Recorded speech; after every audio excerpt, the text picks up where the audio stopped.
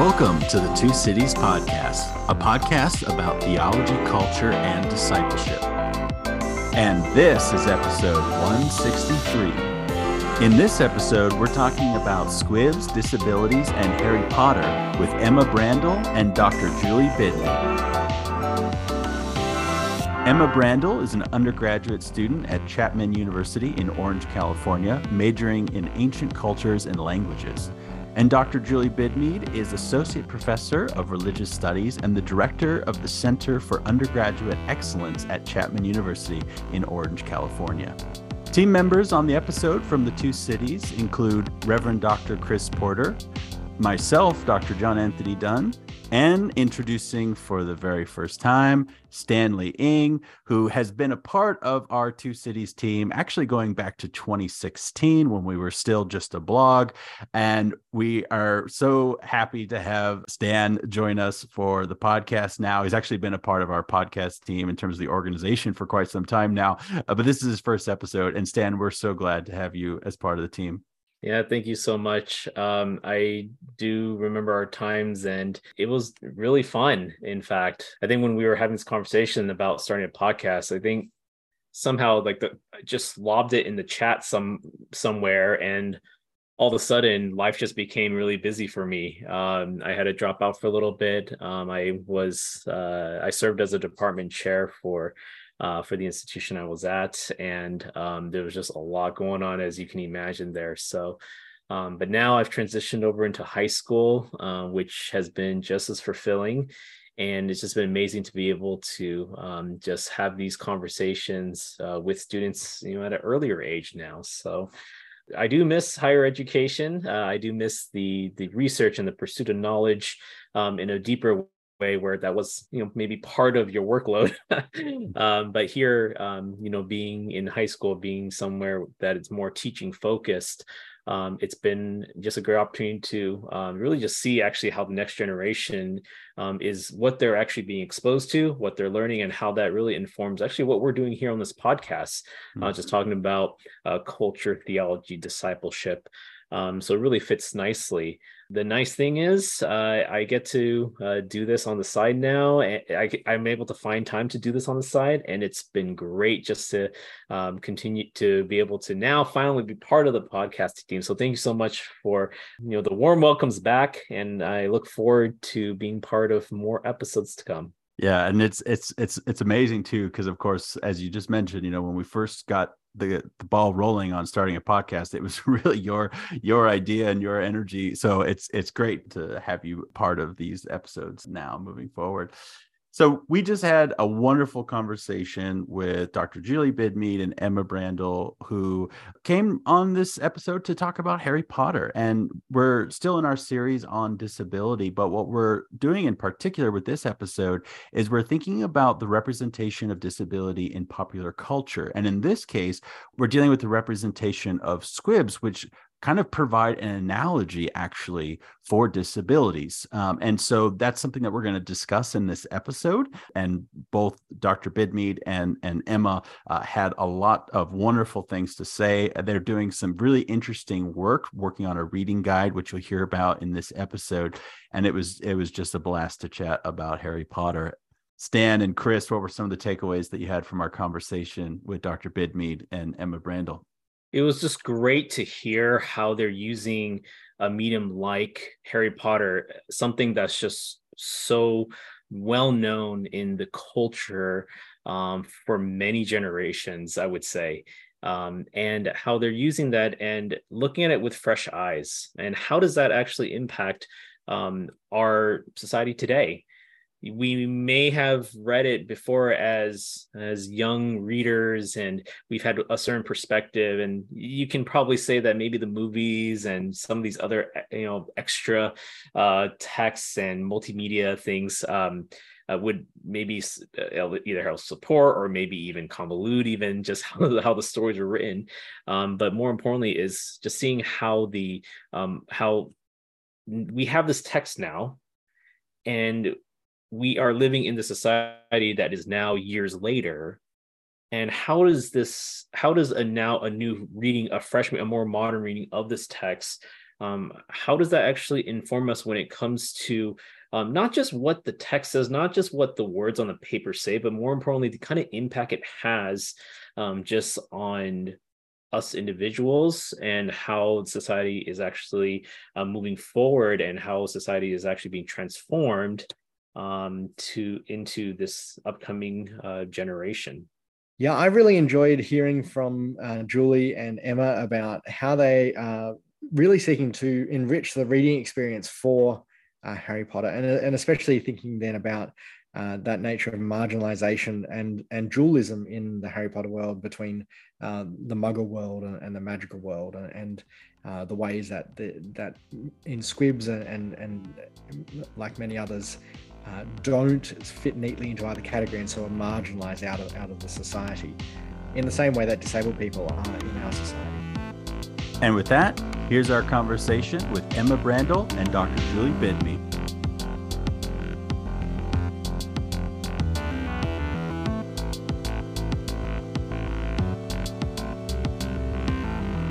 Well, Emma and Professor Bidmead, thanks so much for joining us. Thank you. Yeah, we're glad to be here. So I'm really excited for this conversation on educational accommodation, and specifically thinking about educational accommodation in the light of the representation of Squibs in the Harry Potter series.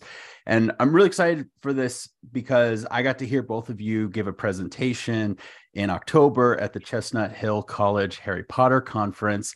And the two of you gave this wonderful presentation. I want to hear a little bit about it now, about this presentation that you both gave related to a class that you, Professor Bidmead, taught, and this wonderful assignment about this reading guide that Emma and a few of your classmates that you produced. So let's begin hearing a little bit about this class that you set up, Professor Bidmead, and this wonderful reading guide that you put together with your classmates, Emma. Okay, I'll start by talking a little bit about the class. It's a class on religion, race, gender, and basically any sort of identity in Harry Potter. And it's a class I've been teaching as a travel course for 10 years now. However, with COVID, for 2 years, we weren't able to teach the class. So Emma and some of her classmates were very lucky because I decided once we couldn't travel, I would teach the class in person. And let me just preface this by saying it's a January class, so that it is only meets for 4 weeks during January. Normally we travel to London and we have classes at our university. But when Emma took the class, when she did this assignment, we put it together as a brand new class for 4 weeks, where basically we did nothing but talk about Harry Potter for 4 or 5 hours a day, looking at issues of race, of gender, transphobia, homophobia, disability, ableism, ageism, everything that you can think of. And the class, as I said, normally it's a travel course where we go to London, so the assignments are quite a bit different. But in Emma's course, one of the things that we came up with, because we had been talking for so often in the class with these students who pretty much grew up with Harry Potter, love Harry Potter, but the big elephant in the room is J.K. Rowling and her stance on trans women or trans people in general. And the question kept coming up, how can we still love this material but have a problem with the author? And the students said amongst themselves, wouldn't it be great if there was some sort of reading guide for new parents to use with their children when they introduce them to Harry Potter, but also point out all the problems that are there? So with that idea in mind, I told the class if they would like to have an alternative assignment, not the final assignment that I had originally intended, that they could work on a group project in their house. Let me just step back. Each of the students are divided into houses, just like the Harry Potter house. And of course, Emma's in the Ravenclaw house, which tends to have most of all of us, the people that are really academic nerds, if you will. Anyway, in the Ravenclaw house, Emma and her classmates decided they wanted to take on this project. And this project was design a reading guide for young parents, young children to use when they're first introducing the Harry Potter books, and for them to work on it as a group project. I gave them very little guidance other than to use the articles that we've looked at in the class and to say about 20 pages. Okay.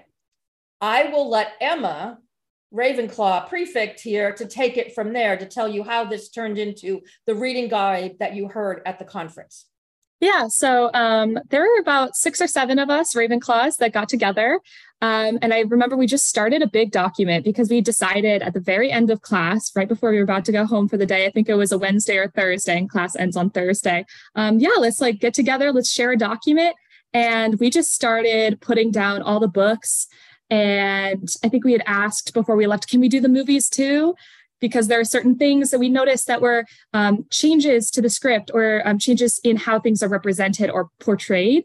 And so we were on the document, and the document with bullet points was getting longer and longer and longer because there were 7 of us who I think individually probably could have done a 20-page assignment. And so we expanded it further. We did Cursed Child. We talked a little bit about that. We did the Fantastic Beast movies, and then we did the Pottermore website and also J.K. Rowling's Twitter. And so it ended up being, I think, 97 pages. And so each section, we split up the books. Originally, each of us was going to do 1 book, but that was just not enough for us. So we expanded to do some movies. So I think we had 2 people doing the movies, split them 4 and 4. I think 3 of us did the books. So I did the first 3 books. Someone did 4 and 5, and another person did 6 and 7. And then somebody did Pottermore, and somebody did the Fantastic Beasts movies, and then another person did Cursed Child. I think that's 7, if my math is right. Somebody might have doubled up somewhere. And we decided for each section, we would start with 4 core subsections for each book, for each movie, et cetera. And then if there's something that's unique to that, we would split off from there. So for example, all of the books, we would have a section on religion because that was we spent a whole week on religion. We would do race / colonialism / racism / anti-Semitism, but race as a big category. And then we would do gender / sexuality, and then feminism and women's studies. And then, for example, Chamber of Secrets, I did a special section just on disability because that's when we first are introduced to the idea of squibs. And I think there were a couple others. There was consent with Polyjuice Potion later on in book 5 or 6. I think book 6. And so so we started with that, and we just expanded from there. And it just kind of came together. We're doing a lot of it asynchronously, and we just kept having more discussions in class. And it was crazy because I remember so many times I would have thought I finished my section on book 1 and I was moving on to book 2. And then someone would say something so great in class. And I just took a little note of it and I had to go home and add it to my section. So it was really fun. I mean, it just wrote itself, I think. So that was one of my favorite experiences in any class ever, honestly.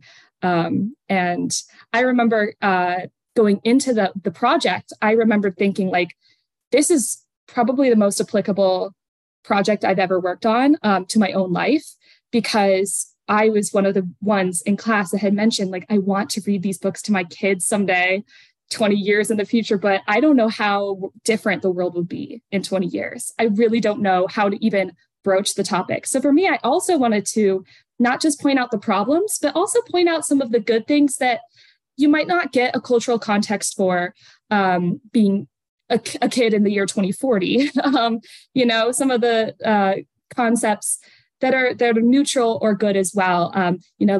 What was the idea of a strong female character in the 2000s growing up? What was the kind of female archetype character that I looked up to in my childhood that might not be as relevant to my children someday? So that was something I also wanted to bring into it.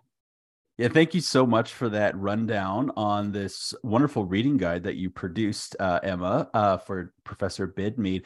Do you have any plans to publish this at any point? Has it been published already? Can our listeners access it anywhere?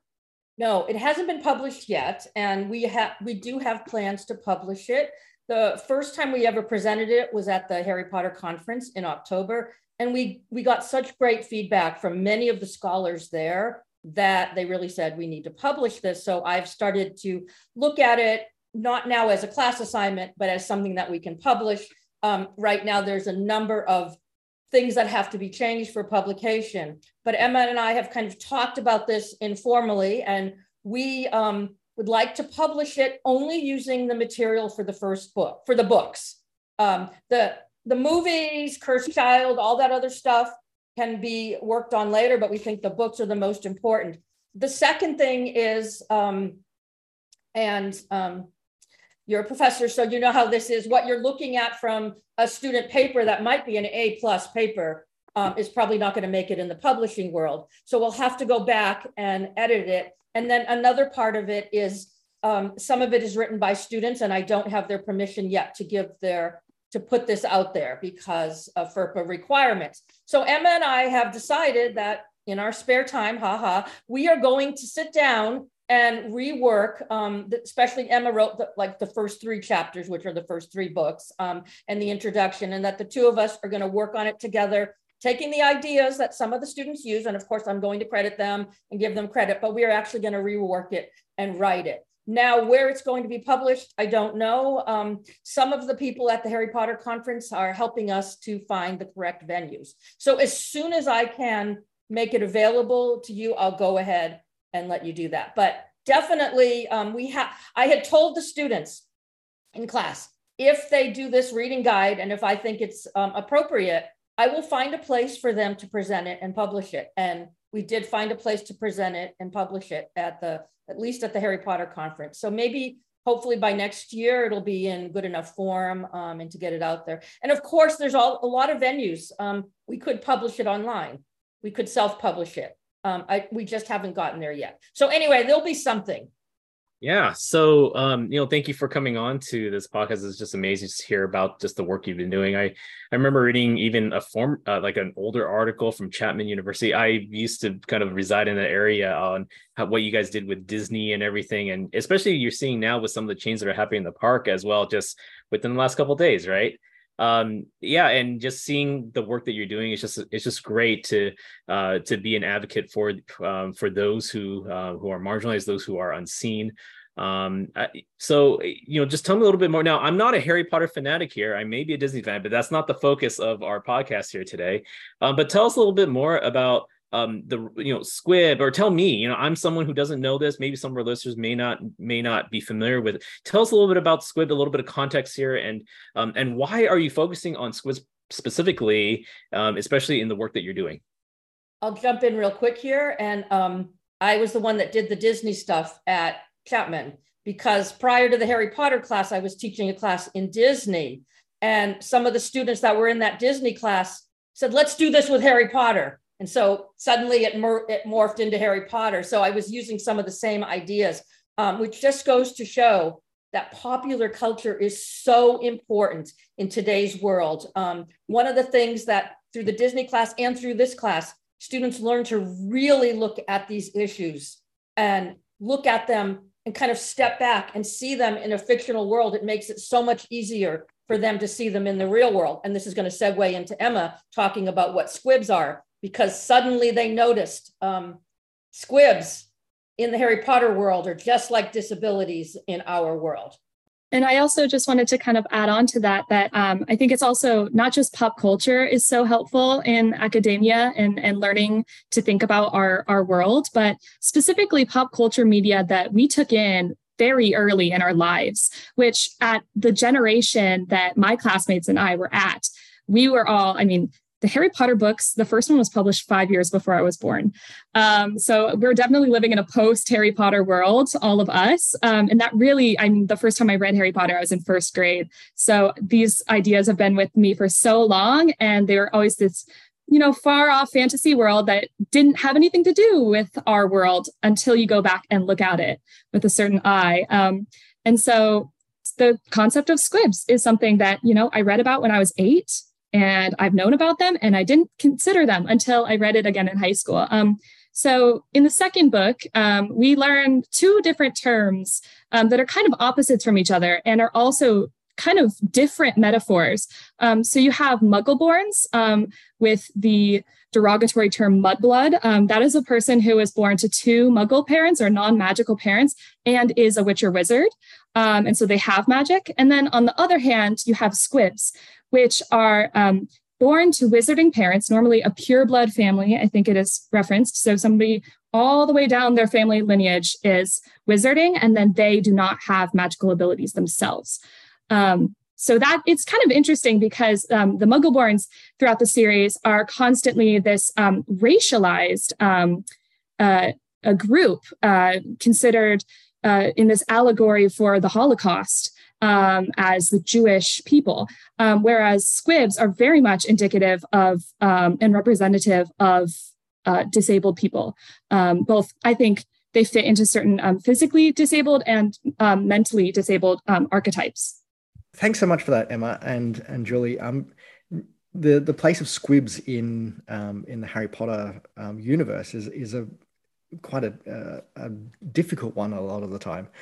We see at Hogwarts they're marginalized, and yet, like Filch, he plays such an intrinsic role. He's such a rich character within the books and in the Potterverse. It strikes me that sometimes they are that disabled character, but they're also an integral part of the social structure for the wizarding community. And it actually reminds me, and Julye, I know you've done some work in Mesopotamian and Akkadian, the function of eunuchs in the court. They are intentionally disabled in that case, but they're utilizing a disabled person in that case, intentionally disabling them to provide a category of people to be able to use in that way. Interested then, how does this function within the Harry Potter universe? In the Potterverse, where Squibs are in that liminal space, do we have those analogs for the roles that they provide in other ways like that? Good question. And I totally agree with you that Squibs are in that liminal place. I mean, they are on the border, are the margins. They're not muggles, but they function kind of as muggles. They're not wizards, but they're born of wizarding families. So they don't fit in anywhere. And your analogy with eunuchs in the court, in the ancient world especially, really makes sense in this context. But I think there's one key difference. I think, and you could correct me if I'm wrong, eunuchs choose to go into this role. Maybe some of them are forced into it with slavery. I'm not 100% sure, but it's more of a choice where a squib doesn't have that choice. They cannot do the magic. So it is a little different, but you are correct in the sense that if you look at Filch, and then also another squib in the book is Mrs. Fig, Harry's next door neighbor, who is, helps the story along. Both of these squibs help the story along. But what we're looking at particularly is how the author of the book describes the squibs in the narrative. They're set up to be, sort of, I don't know what a better word for us, but, Mrs. Fig next door is described as a crazy cat lady whose house smells like cabbage. Not seems to be a character you're going to want to embrace. And then Filch, Emma can pick up a little bit more on this, is very disagreeable. So the way that the author puts the narrative in makes us want to look at squibs as the other, as something that is not quite as agreeable. And we think about that, in our class as a form of disability or a form of ableism. If you are a full-blooded wizard, you can perform spells. If you're a squib, you're disabled. You're not able to do that. Yeah, and I think that you bring up a really good point. So looking at the only two characters we meet who are squibs in the entire series, we see that they are shown as being not enough, not just in their abilities, but also in their personalities. I think that Filch is not good enough to be a wizard because he's cranky and mean to the students. He doesn't deserve it. I think that there's almost a sense of Ron says, well, that explains why he's so mean. I mean, he doesn't even... So there's this concept of maybe he doesn't even deserve to have magic if he has such a bad attitude. And then also, I think that there's the concept of the only time that Mrs. Fig is seen as being maybe helpful to wizards or good enough is when she can do something wizards can do. She goes to the ministry in the 5th book to stand up for Harry when he is on trial for using magic underage. And she says, no, he had to as a defense against a dark creature. And she explains that she can see them even though she can't do magic. And in that way, she is able to help him be acquitted. But if she couldn't see the Dementors, she would have been no use. So I think that that's a really important moment where the only time that she is worthy is when she can do something a wizard could do. Yeah, these two characters are the only ones that we see because Squibs aren't really allowed at Hogwarts. They don't have a place at Hogwarts. There's no educational inclusivity or educational accommodation for Squibs. And I'm wondering if we could talk a little bit about that, and maybe to do so, talk a little bit about what is the purpose of education at Hogwarts? What is an education at Hogwarts for? What kind of formation is meant to take place there? Looking at it from this perspective, an education at Hogwarts is for able-bodied wizard.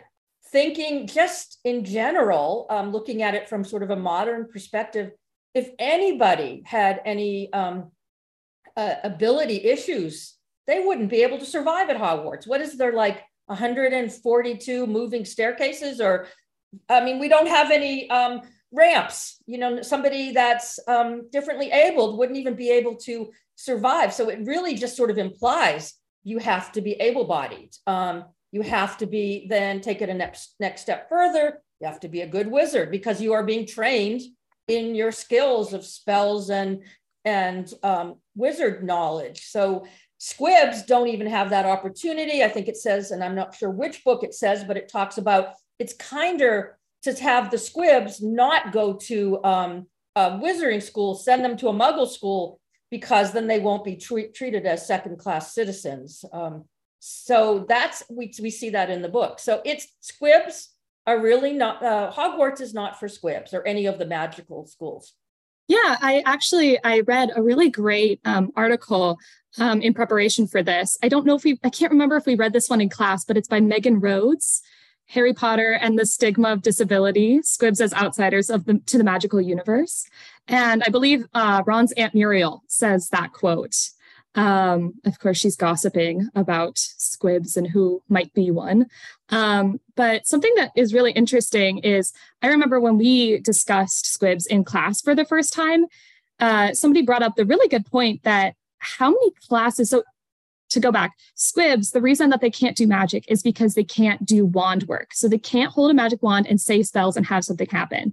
But that's not the only magic or things taught at Hogwarts. Hogwarts is very much more of a trade school than anything, because it's teaching you practical knowledge in potions, in how to care for magical plants, magical animals, a history of magic. All of these things don't require a wand.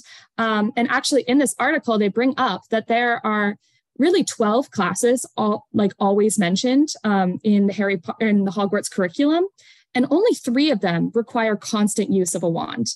There are 9 classes, and yes, 3 of those classes are core classes, but it seems ridiculous that Squibs could not, at least, they can partake in 3/4 of a magical curriculum without the use of a wand. And for that matter, they could even study wand work without being able to do it. So it seems incredibly careless to leave them out of the conversation when they can do 75% of the coursework.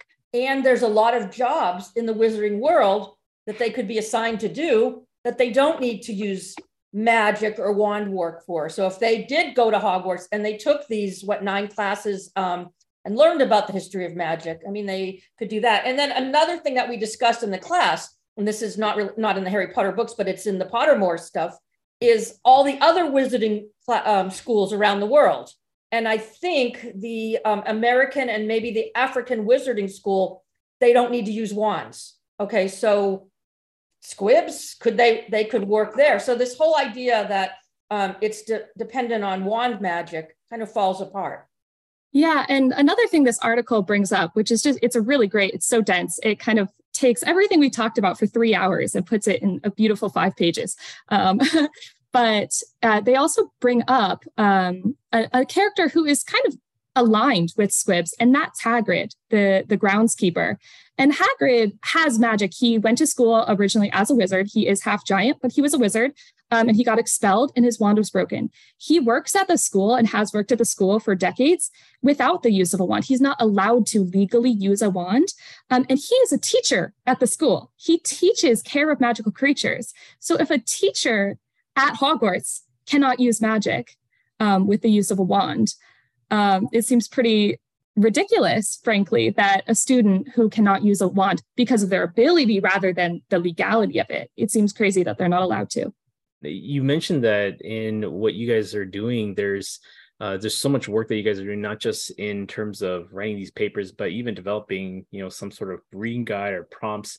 And it sounds like, just from how you've explained it, there's it's not just it's pretty wide in terms of the audience. So actually, one thing that I'm curious to know is, first off, are there any prompts that you're able to just share with us just right here for our listeners, and maybe a collection from different groups? So I know that you mentioned, hey, there's maybe some for parents, but maybe some for a different audience as well, so that we can kind of see just how it's being communicated and how it's being received, just in our audience, and just in the broad audience that you've addressed these for.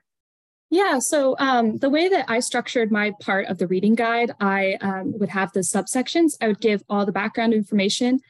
We put in the introduction also that these should be read after every book has been read. So they come with the questions after just reading the book and come and analyze it. So I give some background on Squibs, but of course they've already just read about them. And then I give a little bit of an analysis of how that is a metaphor for our world.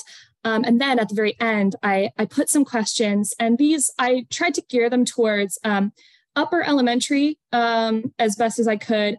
I work with kids over the summer, so I kind of have an idea of the kinds of questions that is up to task for them. And so I could read some of the questions that I put at the end of that section from the Chamber of Secrets. I said the big question, after I had given the whole 3 paragraphs. So the big question that comes from this analysis is, if the modern world has moved forward in its treatment and accommodation of disabled individuals, why has the wizarding world not also moved forward? Should the wizarding world embrace Squibs and offer them a place in their society? Should Squibs be allowed at Hogwarts? If the real world can acknowledge and accommodate the needs of disabled individuals, why could the wizarding world not? And so I had given a little bit of an explanation of how disabled individuals have been treated and the fight for their rights across the 20th century. I talked about being sent away to homes in the 20th century and how it was a very dark time. It was hidden. It was under a lot of scrutiny, especially public figures, and how they would hide away their disabled family members and loved ones. And so those were the questions I was trying to get the kids to engage with after giving them a short history.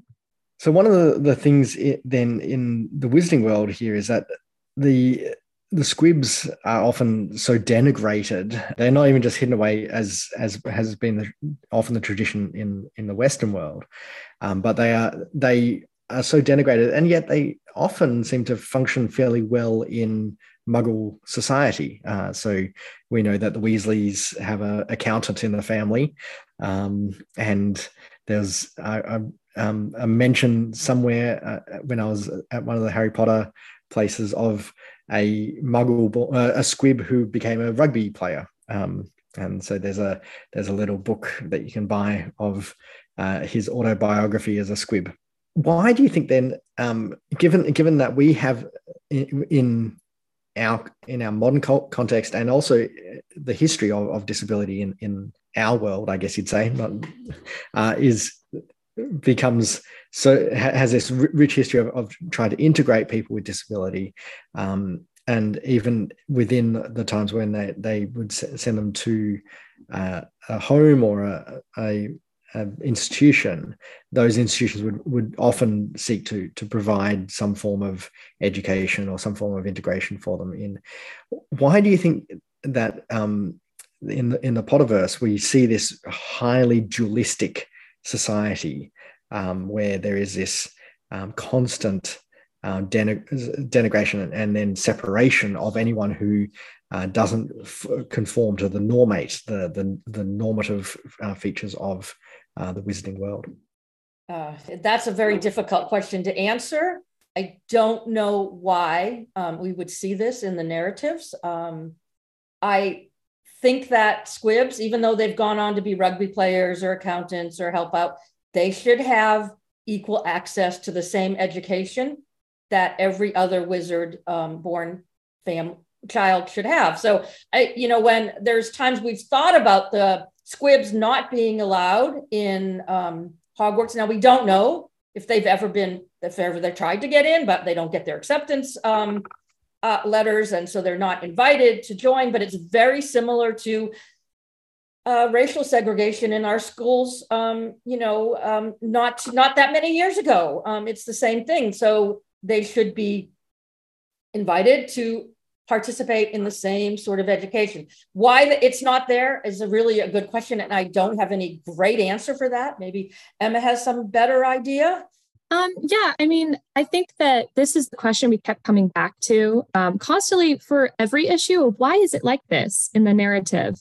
And I think if you want to just simplify it down, it's just that she was writing a book series and she wanted to incorporate elements of culture, but she had a story to tell. I think that's a little reductive with a lot of these conversations. I think something we also really discovered, and I've constantly been re-examining the series as I read them in elementary, middle, high school, and college, but something I didn't realize until this class was that I always thought of the wizarding world as this really eccentric and vibrant culture, and they're different and they're not afraid to be different, but that's just compared to muggles. And in fact, wizarding society is incredibly normative. It's incredibly, culturally conservative, trying to retain what it once was. And I think that is the reason you see a lot of things in the series and why they do seem archaic and kind of backwards. The way that they are still fighting for Muggle-born rights in the 90s, when you see that in the wizarding world, there's a lot of parallels, and they were fighting a war during World War II at the same time. They were, having a lot of the same parallel issues going on just in the wizarding world. And so there's kind of this question of why it took so long to have this battle for Muggle-born rights, and how nothing really changed after the Muggle-borns got some more freedom after Voldemort was defeated. I mean, you have all of the other intelligent, non-human species still can't have wands, still can't be seen as equals in society. You still see house elf oppression. And so I think that the problem is we think of the series and the world in the series as being really, really subversive and different. And the culture is really, I think, is a very conservative culture that leads it to being kind of behind in the times from when it was set in the modern world. Yeah, one of the things that you said there is that it might be a bit reductive to kind of pin it on Rowling's kind of need to create a good story or whatever. Well, I wonder if maybe, to say it more cynically, is there some unconscious ableism sort of at work within her writing? And I wonder if we could think about that, because one of the things that stands out about Harry Potter is actually the way that it is pretty conscious about prejudice, or at least it addresses prejudice like quite explicitly. I mean, even with the mudblood example, as you mentioned earlier, Emma, there was a keynote presenter at Chestnut Hill College a handful of years ago, Laura Svizzali, an Italian scholar who did this great social scientific research about the ways in which children who were exposed to Harry Potter, who were reading Harry Potter, and specifically reading as opposed to watching, who were reading Harry Potter, grew in empathy. And it was like detectable relative to children who weren't reading Harry Potter within this study, growing in empathy. And it just is striking that given the nature of this analogy, which seems so obvious as we're discussing it, right, and yet it seems like a major miss at the same time, because the text wants the reader to grow in empathy, or at least it seems that way by the explicit subject matter of prejudice. And it actually does have that effect based upon the scientific research. So I'm just curious, like I just threw out there this possibility of this kind of unconscious ableism relative to this, fact that the text would seem to want us to, move in a different direction. I'm just curious about your thoughts about that. Yeah, so I think that that's a really good point. I think that you'll find, and we definitely found, that J.K. Rowling had a lot of unchallenged biases when writing the series. And there's this constant push and pull between feeling empathy for characters and also anybody who is bad is fat, lazy, greedy, and mean. And you are supposed to make fun of them for that. Or they are... if they're disabled, they're mean, and they're mean because they're disabled. And there's unchallenged colonialism written into this magical series that is never seen as a bad thing. It's seen as some glorious, Bill Weasley's job to go into Egypt and Egyptian tombs and break magical spells. And that's seen as a great, wonderful, exciting job. I think there's a lot of things that are really indicative of the culture that she was writing in middle class. We say middle class lightly. She claims, I don't want to get into that. She said she was poor, and she was upper middle class for most of her life, and then she was poor when she wrote the books, and it's a whole thing. But she's writing this in a white neoliberal 90s Britain. And that is going to reflect in the series. So most of us we've been involved in some form of education and teaching. And I kind of want to just throw in just some application question. And, one thing I've really enjoyed just hearing from this conversation is how you're using just something that's common in culture that people just remember very nicely. You couldn't say that for some other things, right? But for some reason, there's something powerful about story, and how that can, not only for you to be able to analyze and to be able to provide commentary for it, but also how that can actually make possibly a greater impact. And that's why we, us as scholars or so would pursue publishing so that our work is out there. So in terms of, not thinking super broad or anything, but maybe just in the immediate, let's say, next few years or so, how do you see the work that you're doing in this, and with this plan to maybe do some publishing? How do you see this making some sort of impact in some of the areas that you are in? So whether it's in education or in the workplace. For example, my background is in engineering, and one of the major things that we're trying to implement more and more, especially when it comes to things like civil engineering, is actually implementing more virtual reality, so that those who are physically disabled can actually be in a build site. It may not be live, but at least that's a hazard for anyone who needs any sort of movement accommodations. But by at least implementing that, that's so. What kind of impact do you see this making in society, whether it's in education, K-12, or in the workplace, even outside of education as well? That's a great question. And I can see the reading guide as a whole, not particularly just on disability, but making a difference, because it gives parents or teachers or whoever kind of a tool when they're working with a child, let's just say a disabled child, and they say, I'm reading these books, I don't see me in there. I don't see anybody that's like me. Or, the Harry Potter world is pretty white. If you're a person of color, if you are, non-heterosexual, you're not there in the narrative. So this reading guide can at least help to explain, well, this is the cultural historical context in which the books were written in the 90s. There are questions that you can ask the narrative about why they aren't there and what you can do with it. And I think that with those kind of questions, they can apply it to other works of literature that might have this problem. And I'm going to tie back on to the article that you said about reducing prejudice in Harry Potter, because I have my students read that. It's an excellent article. It's scientifically done, and I think it's great, and I think it works, and I think it's true. But I wonder if they were to do a similar study now on children who are growing up in 2023. I think the study was done in 2010, maybe. I don't know. There is just, a different sort of wokeness with young people today. And I wonder if they would feel the same way.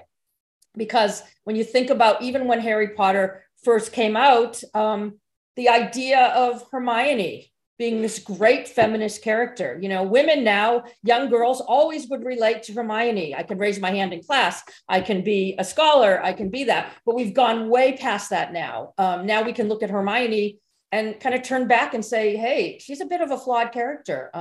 There's some problems there. So I think that perhaps it can kind of just maybe give some sort of a context to help guide the questions in the reading. Thanks so much, Julie. Just wanting to circle back to a point we were talking about it a bit earlier about the place of Squibs in the Potterverse, and also then how the minimal ways that Rowling actually seeks to allow them to be integrated in. The one that always comes to mind is Argus Filch, who effectively uses Miss Norris or Mrs. Norris as a disability aid. So Filch as a squib can't use magic, but Mrs. Norris seems to have some form of magical ability, shows up on the Marauders map, is able to track the students through the winding corridors, seems to have some form of sixth sense as to where they are, and also be able to communicate back to Filch so that they can nab them when they're out after dark.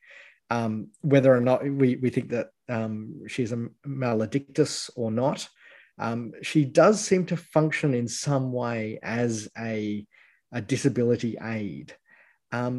In the reading guide, how do you draw those sorts of things out for people? You mentioned earlier, people of color don't necessarily see themselves in the Potterverse, et cetera, et cetera. How does the reading guide really draw those things out for us? That's a good point with Mrs. Norris. Basically, Mrs. Norris is a better witch wizard than Filch is, and is functioning in that same sort of way, and is exactly what you said, sort of a disability aid, like how we would have seeing eye dogs or therapy pets or whatever to help. But again, when you look at it from that way, Filch can't do it on his own. He needs to have that extra bit to look at it. So I think it can be taken both ways, as a positive and a little bit maybe as a negative, but it makes Filch function then as a whole character, being able to do everything that they couldn't do on their own. And so that's actually, a good thing in real life, because if you can't do everything on your own, it's not bad to rely upon, somebody else to do it, regardless of Mrs. Filch being good or bad or whatever. It's an aid to help it in. And so those are the kind of questions that we can put into the reading guide to make them think a little bit further on this topic. Yeah, that's a good point. We've, in our discussions about how to edit the reading guide and make it ready for publication, is we want to kind of remove the questions from the paragraphs themselves, and at the end of each chapter, put a couple of different question sections for different age groups to try to, if you're reading it for the first time when you're 7 versus when you're reading it for the first time when you're 12, you're going to have very different world concepts, and just your brains will be different. And so that could be definitely something that we bring up. And I also wanted to point out that it's interesting because Mrs. Fig also breeds measles, which are like magical cats that have extra abilities. And so I think it's interesting that you see both of these characters as being closely tied to their pets that have kind of otherworldly abilities that they are not lucky enough to have. So. Hey, just as a final thought here, as you have put in all this work into everything, and just love to hear both from Julye and Emma individually, what has been like the biggest surprise that has come out of this? Love to hear just maybe something from like, hey, you had some perspective in the past when you first read it, kind of going off of what Chris had mentioned about this podcast. It's maybe a read from the past, and then now you just look at it with fresh eyes. What's been like the biggest surprise for you just working on this wonderful tool? Well, I think I can start. I think that the most surprising thing, first of all, I finished the books for the first time when I was in second grade. And if you had told me in second grade that in 10 years, I would be in a class all about Harry Potter and writing about Harry Potter for a class, that would have just been the biggest dream to third grade me. But I guess that when I reread them in high school, that was around the time of the transphobic reckoning online and the canceling originally of J.K. Rowling. Of course, she wasn't officially canceled. She still has so much impact on the world. But I kind of moved away from Harry Potter, and it made me sad to engage with, because I was seeing all of these things that I didn't remember from childhood. And obviously, a book written 30 years ago is going to have things that did not age well. And I remember high school being a little bit disappointed rereading it. And when I joined the class, I read the books again before the class started in preparation. And then we started talking about it, and just being around other people my age that also loved the books as kids. And we all have the same issues with them now, and issues with things outside of the text from the author now. And just having that community, we kind of all got together and said, no, we're not going to give this up, because it meant so much to us. So much of our identity growing up was put in these books. And I think the most surprising and amazing part of this is that I think I like the books even more than I did when I was a kid. I think that I get more joy from reading them now than I ever have. And that was the most surprising thing. And it's amazing. So that was great, Emma. For me, obviously, I read the Harry Potter books as an adult. I was already a scholar, a professor teaching. So, I read them and just thought, this is great. This is fun. Of course, I would see parallels to religion and things like that in it that interest me. And then, of course, I put it aside. But it wasn't until let's say maybe 12 years ago or so, when students started really saying, you got to teach Harry Potter, you have to teach Harry Potter. And then I went and reread the books again. And when I reread them, I'm like, wow, there's a lot there. There's so much to deal with, not just in religion, but gender and race and class structure and parallels to history. And so I realized, wow, regardless of what we may think of what the author feels about certain things, it's brilliant literature. It ties well together. Even though there's problems with the later canon stuff like Cursed Child or Fantastic Beasts, it still kind of all works together. There's a narrative thread that you can trace through it. And, there's plot holes, of course, and all of that. But still, when you think about such a large body of literature, that it can really all be tied together, there is something there. So just like Emma, every time I teach the class, I reread all the books quickly, obviously, because I've read them so many times. But every single time I learn something new, or especially in class, students have these memorized. They know these books far better than I do. And so I learn something every time I read it. So I kind of hope the magic stays with us. And I think that the reading guide and just teaching the class is one way of helping the change. I don't want to cancel it. I think it's still valuable to us. Well, Professor Bidmead and Emma, thank you so much for joining us. Just really appreciate hearing from both of you as we think about Squibs in particular. Obviously, Emma, you've done a broader work on this reading guide that Professor Bidmead is now joining with you on all kinds of topics of injustice and marginalization. But just in particular, thinking together about what just and dignifying inclusivity and accommodation for squibs at Hogwarts could look like, and what lessons we can learn from that about educational accommodation of people with disabilities in the Muggle world, I just think is a really valuable and helpful thing for us to consider as part of this broader series that we're doing on disability and theology. So thank you both so much for joining us. Thank you. Thank you. This has been great.